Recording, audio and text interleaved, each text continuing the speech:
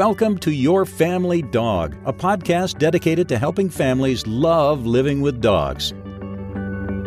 Welcome back to the Your Family Dog podcast. I'm Tina Spring, and I'm joined today by the ever smart and pretty Julie Fudge Smith.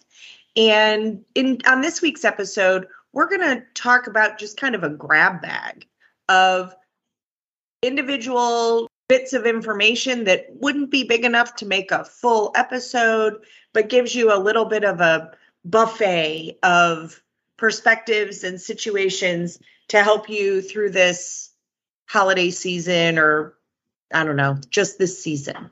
So as is typical in our format, I did the introduction, and so Julie gets to make the first comment. All right. Well, I love the idea of a buffet. I love buffets. Anyway, I thought about this morning because I just yesterday did my swan song at OSU, that's Ohio State the Ohio State University, veterinary behavior. Went with a client and learned some interesting things. And so I thought, there's a couple of things I would like to pass on to people just so you have this information. It might make life with your dog a little bit easier, or your cat, because I have a cat thing too.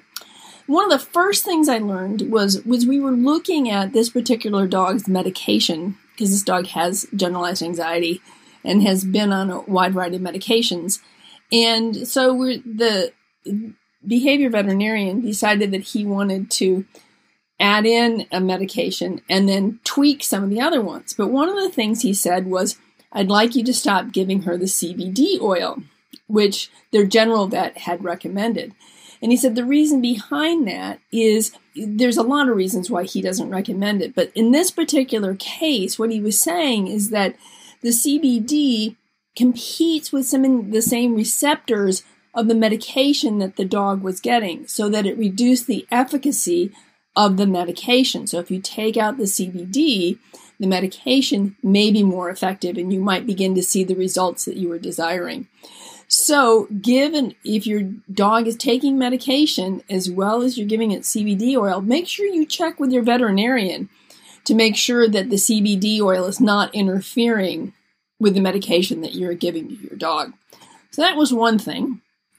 And then another thing that they taught was, I love the staff at OSU. Big shout out for them. They're a wonderful group of people, incredibly empathetic and loving of their clients, both human and canine, and do everything they can to make people comfortable. So big shout out to OSU. I love y'all. The little dog that we were there does not take pills well. So colloidal suspensions work much better, liquid medications. So they send in one of the vet techs, Rebecca, who's great. She's just a really super person. She runs their puppy classes, to show how to give pills to dogs and or cats. And I thought this was brilliant and wish I would have thought of it. She had a paper plate and she had on it 3 small dollops of wet stuff. I think it was spray cheese, but she also used it with, she brought in a can of dog food, about the size of a dime. And then she put some crunchy stuff. She took some goldfish crackers and crunched them up, put some crunchy stuff on each one of them. So you had both soft and crunchy. So then she said what you do is you come up with a cue word. For her, it was snackies. And then what you do is you give the 3 treats right in a row. So as you say, oh, hey, Lulu, it's snack time. 1, 2, 3. And the first time you do this, or the first few times, there are no pills in any of the little 3 treats, just to give the dog the idea of what's going on. I get 3 little snacks in a row. Well, the dog that we were there with, she picked it up in pretty much a nanosecond, that this was really cool. I get this crunchy, soft treat. So when the time comes to do the pill, you're going to put it in the second one. So we give the cue, snack time. 1, the dog begins to, oh, that's right, this is a snack. 2, I gobbled down the second one because, boom, 3, the third one is coming right away. And she said it's very effective for both dogs and cats. So I can do a little graphic for that we'll put on the website. But I thought it was brilliant. And she said, think of it this way. If you're eating vanilla pudding and then you suddenly run into something crunchy, you're like, this is not right. But if you're eating butter pecan ice cream and you run into something crunchy, it's like, oh, it must just be a pecan.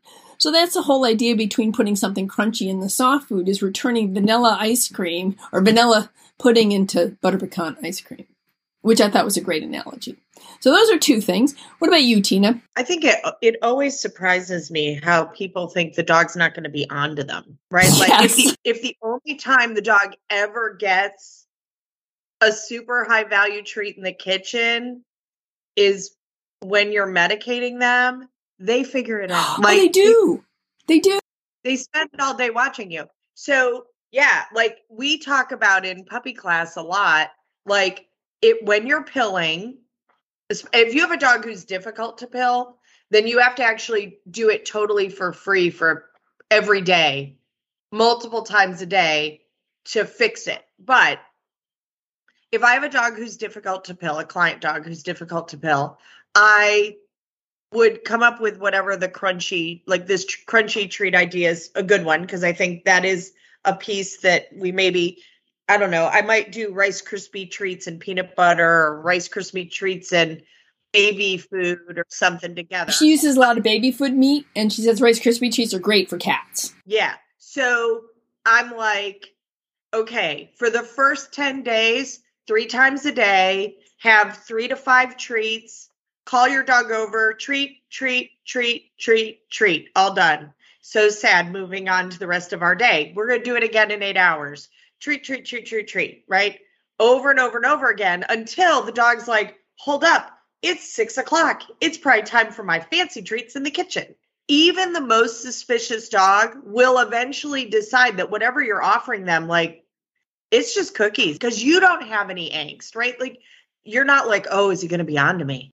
Eventually, I do the same thing. I do it with 5, but I do treat, roofie, treat, right? So the same thing. They're like the third one goes down and they're looking to 4. They're not pushing it around in their mouth going, does this have something in it? Now, again, if you have a dog who's difficult to pill, then you have to start with completely benign, no, you're just getting treats, totally for free. There's not any strings attached. There's no ulterior motive. And then if, for example, you then have to medicate for a period of time, you're going to have to like apron that with the same thing for 10 days on the other side of it, so that it kind of wipes the slate clean. But I think that's a fantastic idea. And one that, again, I think for me, the takeaway was put something crunchy in there too, like pound up some dog food and put something crunchy in there, because I hadn't thought about that. I hadn't either, and that's what I thought was the brilliant part. I'm like, Rebecca, you're brilliant. And she said, well I have moments. And I'll tell you, when we first got Mister, he had an infection that for some reason he needed to be on Panicure, and they, instead of doing the powder, which I can hide in yogurt, they decided to give us a liquid suspension. I think because he was a little dog, they thought that was going to be easier. You know, Panicure, you have to do 3 doses in a row. So I did the first dose, and he was real new to our household. And he was like, for the record, you try that again and you're going to the hospital. And I was like, oh, so this is like, I didn't know this dog. Like, okay, guess we're going to learn something new about you. And so I went and got vanilla Greek low-fat yogurt, and I broke open all my extra syringes, and we did lots of eating vanilla Greek yogurt, which, by the way, tastes like frosting, out of syringes for the rest of the day, right?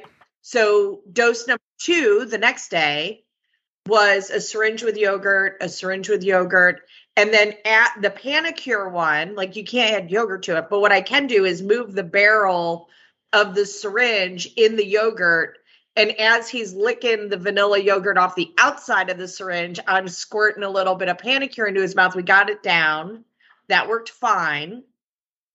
And then the rest of the day, more Greek yogurt. And then I did the same thing day 3. And then again, until we used up the rest of that Greek yogurt, he got multiple syringes of Greek yogurt every day, so that, you know, he was much more tolerant of my shenanigans, and we didn't pick a fight. I see lots of people who, if their dog is resistant to taking a med, all of a sudden we add a whole bunch more force and trickery and all of that. And I think it gets you into trouble. I can tell you now, he's lived with us 3 years. He'll pretty much take anything I give him because he gets a lot of really great stuff for free. And so he's not front loaded to, we're going to fight about everything. He's front loaded to, no, it's going to be great, right? Like it's going to be something really yummy. That's a really important point too, and it's not a one-to-one.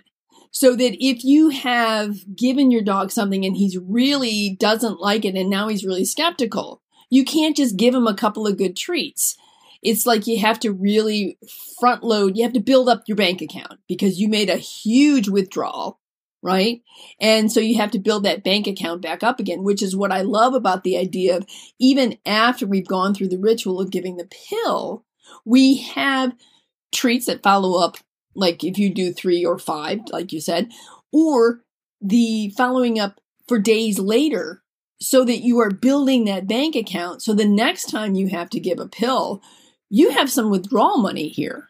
Well, and you have to feed the dog anyway. Right. So what if 3 times a day, some of their calories are cheese or Rice Krispie treat and baby food? I don't care. I really don't care for baby food meat, but my dogs love it. Baby food meat's kind of gross. Yeah, you're right. But the dogs do like it.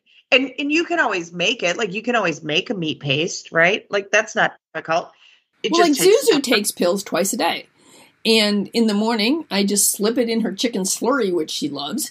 And in the evening, it goes inside her meatball. And it's down the gullet before she even realizes that she swallowed her medication. Right. I mean, I give Christopher medications all the time, just in his coffee. Oh, did I say that on the podcast? I hope he doesn't listen. All right. So I'm kidding. I don't actually roofie him, though I have considered it in the past. And again, like when I'm a crotchety old woman who you have to medicate, feel free to put it in, cheese, or you can put it in my chips and queso. I'll be fine. All right. So my big takeaway this week, I'll give you one that I learned yesterday. So I have a dear friend, Becky Finney, who I've known for over 20 years. She's smart and pretty, and she is a Boston Terrier aficionado. Boston Terriers are kind of special.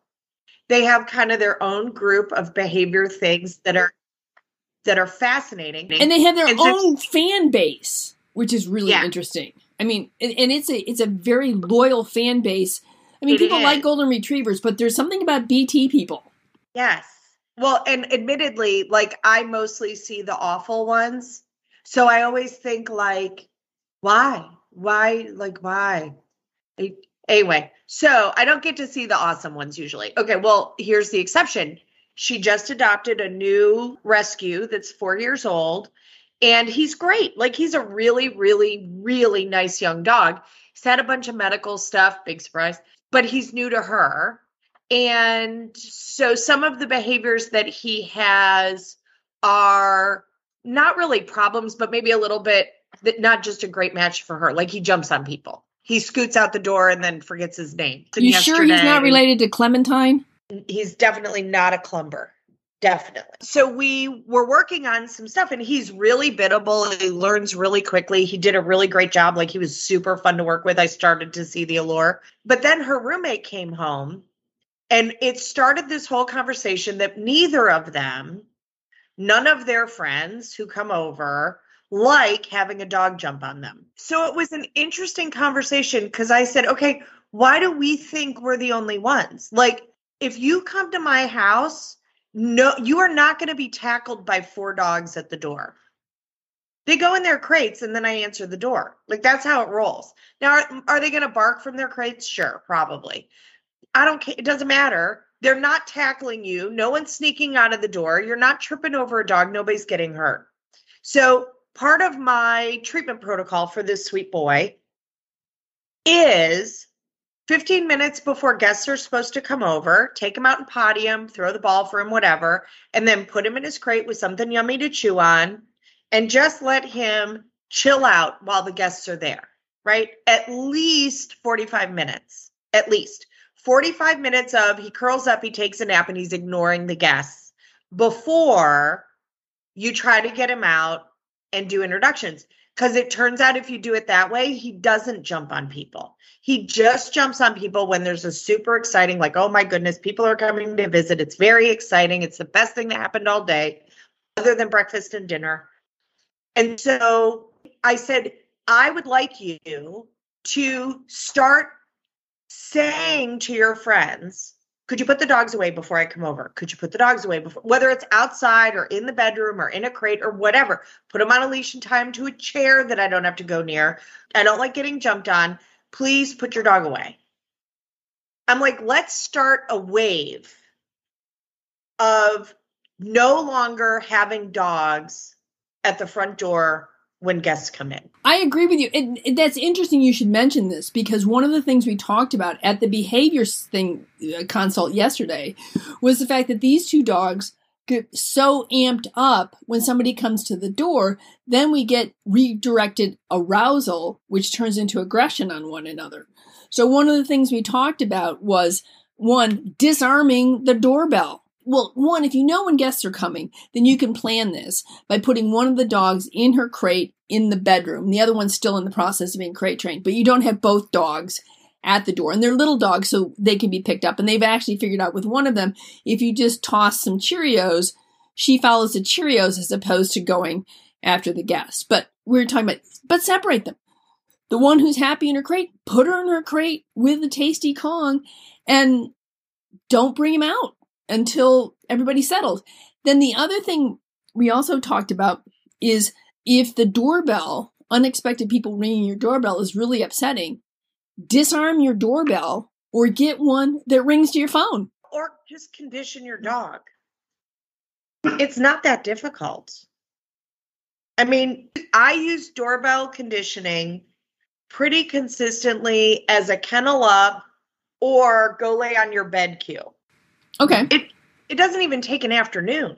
Like, it's super fast. You just condition it. Like, you're just sitting boring in your living room, doorbell sound effect on your phone, doorbell, cheese, doorbell, cheese, doorbell, cheese. A dog cannot bark and swallow at the same time. They just can't. And most dogs, given the choice between cheese and barking, will choose cheese. You're nowhere near the front door. So even if they run to the front door, they'd have to leave the cheese, right? They're self-serving. They generally just don't do that. And then, let's say I'm using a crate. It would be exactly the same if I taught the dog to go lay on your bed or go to the bedroom or what, like my bedroom. But it's literally stand there with the doorbell sound effect, ding dong, toss cheese in the crate. Ding dong, toss cheese in the crate. Until when ding dong happens, the dog goes in the crate, and then take one step away, build it again, and then start working it from random directions in the house. And then just make it a rule that if your doorbell rings, or if the doorbell rings on TV, for the dogs who are knuckleheads about that, treats happen in the dog's crate. Very quickly, you just get dogs barking headed toward their crates. You didn't even have to say bedtime. They just go, right? You just sequence it. You sequence teaching the dog to be a maniac at the door. Just take the power back and sequence them that the doorbell does not mean we all run to the door yelling at each other. Instead, we all go and chill out and mom goes to the door alone. Now, I will admit, if somebody rings my doorbell at 3:30 in the morning, the completely useless Doberman is going to the front door with me. I don't care if he barks and carries on like a knucklehead then, because either there is a dire emergency that a neighbor needs my help, in which case I'll, push the Doberman away, or there's something bad happening and I would like a big doofusy dog who tends to worry some people, even though he's completely useless. He's like a stuffed animal of dogs, but he's not going to hurt anybody, but he will give someone pause if they're going to try to force their way in my house. Right. Well, the thing that I love about both Clemmy and Zuzu is they are really nice, lovely dogs who really like people, but they've got these deep barrel chests and their bark is really loud and deep. So I don't mind a couple of barks out of them because it tends to make you stop because they're these deep woof kind of barks as opposed to wah, wah, wah, wah. So anyway, that's Julie doing her dog imitations. Right. And you can do the same thing for knocking for those of you who are like, but dog trainer, what about the doorbell? Like, use it to your benefit. We've taught dogs that like a toddler going, all done. because don't all kids learn? Like, are you all done eating? All done. Like, they all learn how to say that to you. I have totally taught dogs that all done by a child means go lay on your bed. Oh, I love that. By the way, it helps with grouchy toddlers. They think it's really funny when the dog like jumps up and races over to the bed, bouncing and laughing, and then you drop off, 3 kibble to it. So I think a lot of times we survive stuff, kind of like the pilling, right? Like we were just talking about it. Like, oh, well, we just get busy and we only ever give the dog the piece of cheese that has the Clavamox in it. And then we wonder why the dog doesn't want to be pilled. Well, because you didn't trick him with the cheese. Like he knew that Clavamox was in there. So we have to just, I don't know, have better hygiene about it and not escalate to picking a fight. Like just, okay, how do we condition something different that we like better so that it's not a problem? But it was interesting to me that all of them were like, no, we really don't like it. It doesn't feel safe when dogs charge us at the front door. So I'm gonna put a challenge out there for y'all to ask. Think about it yourself and ask your friends, neighbors, family members, how comfortable are they with having dogs greeting them at the front door? And if the consensus is we really don't like it, it doesn't feel very comfortable, which I'll tell you for me, it does not feel very comfortable, then let's start a change where we don't let that happen. Whether it's the dog is taught to go lie in a crate or lie on a bed or go on a leash tied to your sofa that's super heavy or get stuck in the back bedroom or whatever, and slow down those introductions at the door. I bet we'd make a happier, safer place. I think you're right. What's your next one? My next one is another issue that arose with this dog. Its sister loves to play fetch. And this dog will play a few times, but is really not particularly interested in playing, but doesn't particularly want its sister to play either. And so one of the things that we discussed and something I was glad the behaviors brought it up because it's something I had talked to them about as well. And that is, it's okay to separate your dogs and to alternate playing. So the one dog who's happy with a frozen peanut butter Kong in her crate, put her in her crate, give her something that makes her happy, maybe even put on some Through a Dog's Ear music so she can't hear her sister playing, even though she's in a bedroom with the door closed.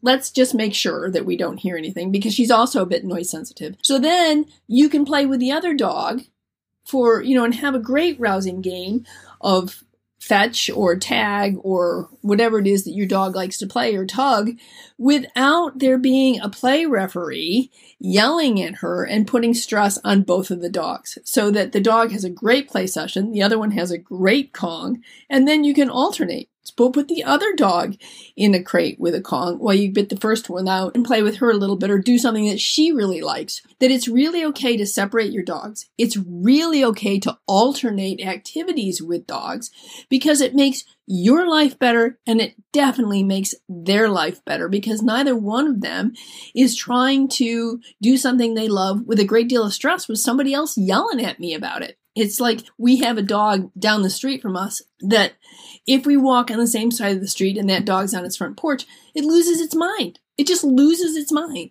And my dogs do not need to be yelled at. And that dog does not need to be amped up so much. So I always cross the street and walk on the other side of the street, which is enough distance for that dog to look over and maybe go woof woof, but not lose its mind. So it's the same kind of thing, is that provide dogs with an alternative that is going to make everybody a lot happier. In conjunction with that, they also find that one dog on a walk is reactive to people, the other one's reactive to dogs. So they've been doing lately is taking the dogs on separate walks. And they find that so much easier to manage their dogs. And they have just a little neighborhood, and everybody in the neighborhood knows their dogs, and so they've been able to walk successfully. They don't do really long walks, but they like to do some walks with their dogs. But they have found that that has worked out much better for them, because then what they can do is they can focus on working with each individual dog and starting to counter condition the trigger for that particular dog, as well as it just puts a lot less stress on them not trying to manage two dogs, because then what would happen is if one would bark, if one would see a dog and then start barking, then the other one would start barking, and then they would redirect, and things just got really messy. So this whole idea of it's okay to either work or play your dog separately or to alternate dogs for activities. It'll make everybody's life a lot happier. Yeah, I mean, we think about that with kids, right? Our kids don't all love all the same things, or I don't know. I'm allergic to shellfish. I don't really eat seafood at all because, frankly, if you've ever had an allergy to shellfish, it'll give you pause about all seafood. Christopher loves seafood, right? So I think of it in terms of like, okay, well, should Christopher have to give up seafood because I don't like it? No, like I want him to enjoy the things he loves. So we have a dog who also tends to be kind of the fun police. And he's sometimes not entirely fair about it, if I was to be honest. So when the Doberman puppy is ramrodding around being a fool, then that other dog has something else to do. So maybe one's playing inside and the other one's playing outside, or one has another activity to do or whatever. But yeah, my dogs are definitely individuals, and they don't all want to do everything together, especially they're not a familial group. They didn't choose each other, right? Like Marco would have never chosen a 90-pound Doberman puppy as his brother. He would really like to just be an only child. Our Shih Tzu was like that. It's like, what do you mean you got a second dog? Did you not get the memo? I thought it was really clearly stated that I'm an only dog family. Dog. Right, like I'm an only dog. So Marco would just like to spend all day cuddling and eating popcorn and watching Netflix. So I don't expect him to, want to always play with the giant knucklehead puppy. I view it as like my kids were all really different and they each got one-on-one different time with me, exploring the things that made their heart sing. I view it the same as my dogs. And I don't think forcing everyone to do the same thing is fair. It doesn't feel fair to me. No, it doesn't feel fair to me either. And it's just right. Like there's sometimes I want to go for a walk and I just want to walk Zuzu. I just feel like walking Zuzu. I don't feel like taking Clemmy and trying to deal with two dogs. Most of the time I don't care. We have fun. I worked with both dogs and they do really well. But every once in a while, I just want one dog, or I don't want to take a dog. Sometimes I go for a walk just by myself and the dogs are like, really? We're not going? I'm like, yeah, really, you're not going. And it's okay. You will live to see another day and another walk. But it's really okay to do what's right for each individual, including yourself. Well, I don't walk multiple dogs at the same time unless I have multiple handlers. I just don't. Right? I think in terms of if an emergency happened, I can't adequately handle two dogs. I just can't. So I don't do it. And emergencies do happen. Right? Yeah. In our neighborhood, I would say 1 out of 3 walks, we flush a herd of deer. 1 out of 3 walks. It could be at 2:00 in the afternoon. Doesn't matter. Herd of 7 deer go galloping through the neighborhood, right? I love them. Dogs are kind of loopy about them. If I had 2 dogs on a leash together, I would likely not enjoy my walks that much. Like, that's a big ask for dogs, right? That's avoiding the person who accidentally lets their dog out and the dog isn't managed, or the kid who, the other day I was walking one of the dogs and a little boy fell on his bike and was pretty banged up, right? If I had had 2 dogs, I would have had a problem. Instead, I could tie one dog to a mailbox across the street with the carabiner on his leash. That dog was perfectly content to be there while I helped kind of get the little boy sorted out. And then I had his bike in one hand and the dog in the other hand, and we walked to his house, and I leaned his bike up against the mailbox while he went to the front door and got the person, I think he had a babysitter at home, but the person who was sitting with him could come out and help him, right? If I had had 2 dogs, I would not have had an extra hand. So I just don't do it. And I know there are people who are like, oh, pack walks, blah. And I'm like, that's dumb. I'm not doing that. Well, I would say in general, it goes well for us most of the time. And that's great. Yeah. I will tell you, most of the time when I'm in the neighborhood or when I'm driving around town and I see people walking multiple dogs, the dogs don't look like they're having a very good time. Okay. So I just watch body language. I go, okay, the person looks miserable because they're wrestling 2 dogs while they're trying to clean up a bag of poop, right? And the dogs don't look happy. Like, why are we doing this together? Like, I just do it one at a time. So my dogs typically, I just rotate through them. So like one day I take this one, another day I take another one, or one walk I take this one, and the walk in the afternoon I take another one. And if my dogs don't get walked every day, it's okay. It doesn't matter. They'd rather sniff around and play a game with me than they would go on a walk anyway. So walks are kind of boring for dogs, I think. Well, my dogs seem to really enjoy the walks, and they seem to enjoy the walks together, and so it works for us. But there are times when I'm just like, yeah, I only want one dog.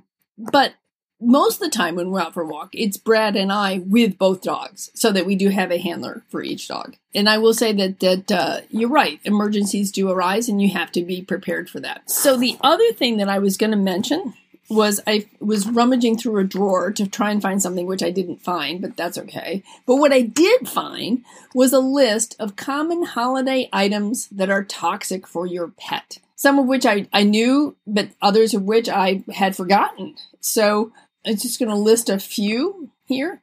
Did you know that cinnamon and nutmeg were not good for dogs? How much would they have to have for it to be a problem? I don't know. It doesn't say. So this is kind of like the current controversy about garlic. Right? Yes, garlic is on the list. You and I were taught from the time we were, knee high to a grasshopper that garlic is toxic to dogs and it'll kill your dog, blah, blah. No, a medium-sized dog would have to eat something like 450 cloves of garlic to be in toxicity. Okay, well, if I eat 450 cloves of garlic, also going to likely not feel great. So I always worry about these lists because that's why I asked the question, like, how much nutmeg? Like, are we talking about, like, if your dog licks the pie plate that had a little bit of nutmeg sprinkled on top of the pumpkin pie, if they're like doing the pre-rinse for you before the dishwasher, is that a dangerous amount of nutmeg? Or do they have to eat 300 pounds of nutmeg for it to be a problem? So if you know the answer to this, by all means, tag us and give us some feedback. Well, then I will say that I'm going to just list a couple of things that I know for sure that even in small amounts can be quite toxic. And one of those is macadamia nuts. They can cause paralysis. And so macadamias in any portion are not a good idea because I don't think we really know the level at which, but it does cause serious, serious problems. So macadamia nuts for sure should be limited. Of course, grapes and raisins, which we have gone over in the past. Currants would be in the same group because they're just tinier ones. I did know that poinsettias can be toxic to dogs. Once again, I don't know the level. So again, I think it's like they would have to eat an awful lot of it. And the amount they would have to eat, it's my understanding, would actually induce vomiting before there would be enough to be a problem. Right. That is my understanding. Because I had a client years ago who their dog ate a poinsettia when they were out of the house. And we ended up calling the poison control hotline and navigated all of it. And they were like, it's just not that big a deal. Well, the other thing I would say about the poison control hotline is if your dogs are on Home Alone, or not Home Alone, Home Again, which is when you microchip your dog, you then have to register the microchip with a service. Okay. Most people think just having the microchip will do it, but it won't. You need to register with a service. And my dogs are registered with Home Again. And if you are registered with Home Again, then the pet poison control hotline is free. Otherwise, it's $75 for $50 to $75, I think, per episode. So anyway, another reason to join Home Again. Well, and ASPCA has a poison control. They have a hotline. They also have an app that you can look it up for all sorts of species, including like horses. Wow. Not that horses are poisonous, but what's poisonous to horses? So, but I think your dog would have to eat an awful lot of horse. Probably let's not encourage dogs to eat horses. So I like horses and dogs. They can eat spiders. Yeah, they can eat all the spiders they want. But sure, some spiders are poisonous and some are venomous. Yeah. So, I mean, am I going to knowingly buy someone who has a cat, a flower arrangement that has lilies in it? No, because that's highly dangerous to cats, all parts of the lily. However, I would not necessarily be terrified to give you a poinsettia with maybe with Clementine I would. But I don't really worry. Like after our call to poison control, it turned out like, yeah, this is not really a big deal. So one I did want to mention, because I also don't know the amount, but I think this is something, is alcohol. Dogs should not have alcohol. It is not a good idea for dogs. And it's really not funny if your dog gets drunk. And so even, for holiday tricks, no alcohol for your pets. Not a good idea. Well, and caffeine's really dangerous. It's a depressant for dogs. ASPCA has a poison control number. I also found this other animal poison control number that's 855-764-7661. They have a bunch of free information on their website. You also can, of course, call the number and get support. Most poison control for dogs, I will tell you, whenever throughout the holidays, somebody's like, oh my goodness, my dog ate XYZ, my answer is always call the poison control number. Call the poison control number, call the poison control number. Even if I know it's probably okay, I am not a veterinarian. I don't want that on my conscience. I'm going to tell you to call poison control. And I've done it myself. I have had a dog eat something at my house that I ended up like, crud, let's call poison control and just make sure this is an emergency. And they were like, it's totally fine. Don't worry about it. And we moved on. But I'd rather have the peace of mind. And I don't care if that costs me $35 or $75. It's just not that big a deal. And I don't email or call or text my local vet tech or vet. I call poison control. Yes, no, I agree. And in fact, I will put the number on the website. The ASPCA poison control number, for those of you who want to write it down immediately and put it in your phone, is 888-426-4435. The other thing that I have on the notes for the control number, which is in my phone, is both of my dog's microchip numbers. So they can look up the dogs really quick. And then they say, oh yeah, you called, 3 weeks ago or whatever. But anyway, so put your dog's microchip number on the same thing. So when you call, it's right there and they can look it up. So do you worry that you're on on a flagged list? That they're like, oh, Clemmy again. Yes, Clemmy again. So also for things for traveling in the holidays, if you're going to travel with your animals, one, look up and program in emergency vets along the way or in the area that you're going to, right? And call and make sure the information you've been giving, the address and the phone number, are accurate, because Google doesn't update instantaneously. So for example, here in Athens, Georgia, if you put in, or I didn't do it today to double check, but up until recently, if you put in like emergency vet, it included 2 facilities that are closed. So if I had been calling them and trying to drive to their location, I would have potentially used up precious time and energy. So I encourage everyone, like if I'm going to visit family in Buffalo, I'm going to put the emergency vet in Buffalo in my phone, both the address and the phone number for anyone who would be a driver in our household. I also get a copy of my animal's vet records emailed to me. So I've got them portably and electronically, and I don't have to worry about it. I save them in a Google Drive. The supplements and how much my dogs eat and what they eat is all in a Google Drive for each dog and cat. Additionally, if people are going somewhere that is going to a different climate than they're used to or a different environment than they're used to, checking out what hazards are in that environment that you may not be familiar with in your environment. So, for example, I'm originally from upstate New York. We had other than rattlesnakes, there wasn't really anything venomous in our area. I moved to Georgia. It's just shy of Australia. Everything tries to murder you. Yes, so, living in the South has its unique challenges. Right, totally different plants, totally different animals. Turns out everything's a little extra grumpy from time to time. And so we need to know that. Likewise, if I was taking my dogs to Buffalo, going to where my aunt just had 4 feet of snow, I'd have to be prepared. Another easy travel trick is take a couple of gallons of water from your tap with you to mix with the water where you're going, and then do the same thing in reverse on the way back home, so that you gradually adjust water, because water in Buffalo is really different than my water at my house and will result in digestive unrest that no one enjoys. So I learned a long time ago, take a bunch of water, more than you'll ever need. Then if you have a breakdown on the road, if you have to make multiple stops because some weird thing happens, it's not a big deal. It's easy to transition the dog.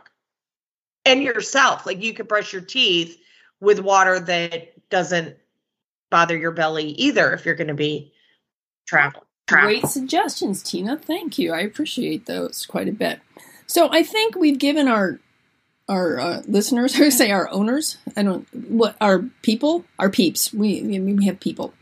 We've given them a wide variety of information, and hopefully they will find it to be useful during the holidays and throughout. I mean, some of these suggestions are ones that this is not just restricted to holiday time. This is something you should know about and can utilize throughout the year. Can you think of anything else that you wanted to add to that? The only other thing I can say is whatever big family get together you had previously, whether that was Thanksgiving or a birthday party or an anniversary party, how that went with your dog is a reminder of what you want to work on before the next get together, that you either need to manage your way around or you need to train your way around to make it go more smoothly. Here, currently, right now, we're recording this on the 30th of November. My local customers I am talking to about like, okay, you made it through Thanksgiving weekend. What went really awesome that you want to remember to do again? And where there are a couple of wobbly hiccups that we want to figure out another way or practice and prepare for a little bit differently for Christmas, New Year's, the championship game. Again, you're going to have stuff going on. Like, just take a moment and think like, okay, what went really great? I don't know. Most people who take a dish to pass, right, or cook a big dinner know the recipes that they will never make again. Because that cheese bread, while it was great, your oven has smelled like burning cheese for 3 weeks. Like you're never making it again. It's too messy. It's too much work. It doesn't matter that they carried you on their shoulders, having a parade for how good your cheese bread was. You're still like, never. I will never do that again. So this is the same thing. Like you can choose, like, okay, what do we want to adjust with the dog? So you likely, whatever the last big get together was at your home or little get together even, gave you a look in of how it's going to be for your next get together. So what are you going to work on? What are you going to do differently? What are you going to do the same? What worked great? What was awful? I will also do a big shout out. So we have offered on many occasions to help families match a dog to their family. We actually had a listener take advantage of this just this last week. I got to do a one-on-one Zoom appointment, and really the family had already done beautiful research already. I was super proud of, I knew that our people were pretty fantastic, but it still was beautiful to see that this family had not taken it lightly. And so big shout out to Sheena, that I'm so proud and I'm so excited that as they're moving through this process of adding a new dog to their household as an ambassador for your family, that they let us help for free, right? She just jumped on a call and we chatted and we had a really great time. I got to meet her little girl. It was awesome. Definitely gave them some things to think about and to consider. And I'm excited to see what they come up with. And I'm happy to answer her questions again in the future. You know what might be a great one is when they get the dog, let's get Sheena on your family dog.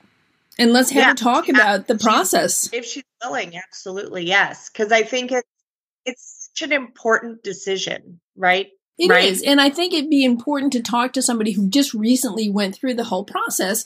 What worked, what didn't, what was helpful advice from us, or us as in your family dog, but it was really you. So I think that would be something that I would really like to do. All right, I gotta go. Grandkids have arrived. So we'll see. Whoa, next time on Your Family Dog. Thanks, Tina. Bye. Thanks for listening to Your Family Dog. Got questions? Interesting ideas? Visit www.yourfamilydogpodcast.com to share your thoughts.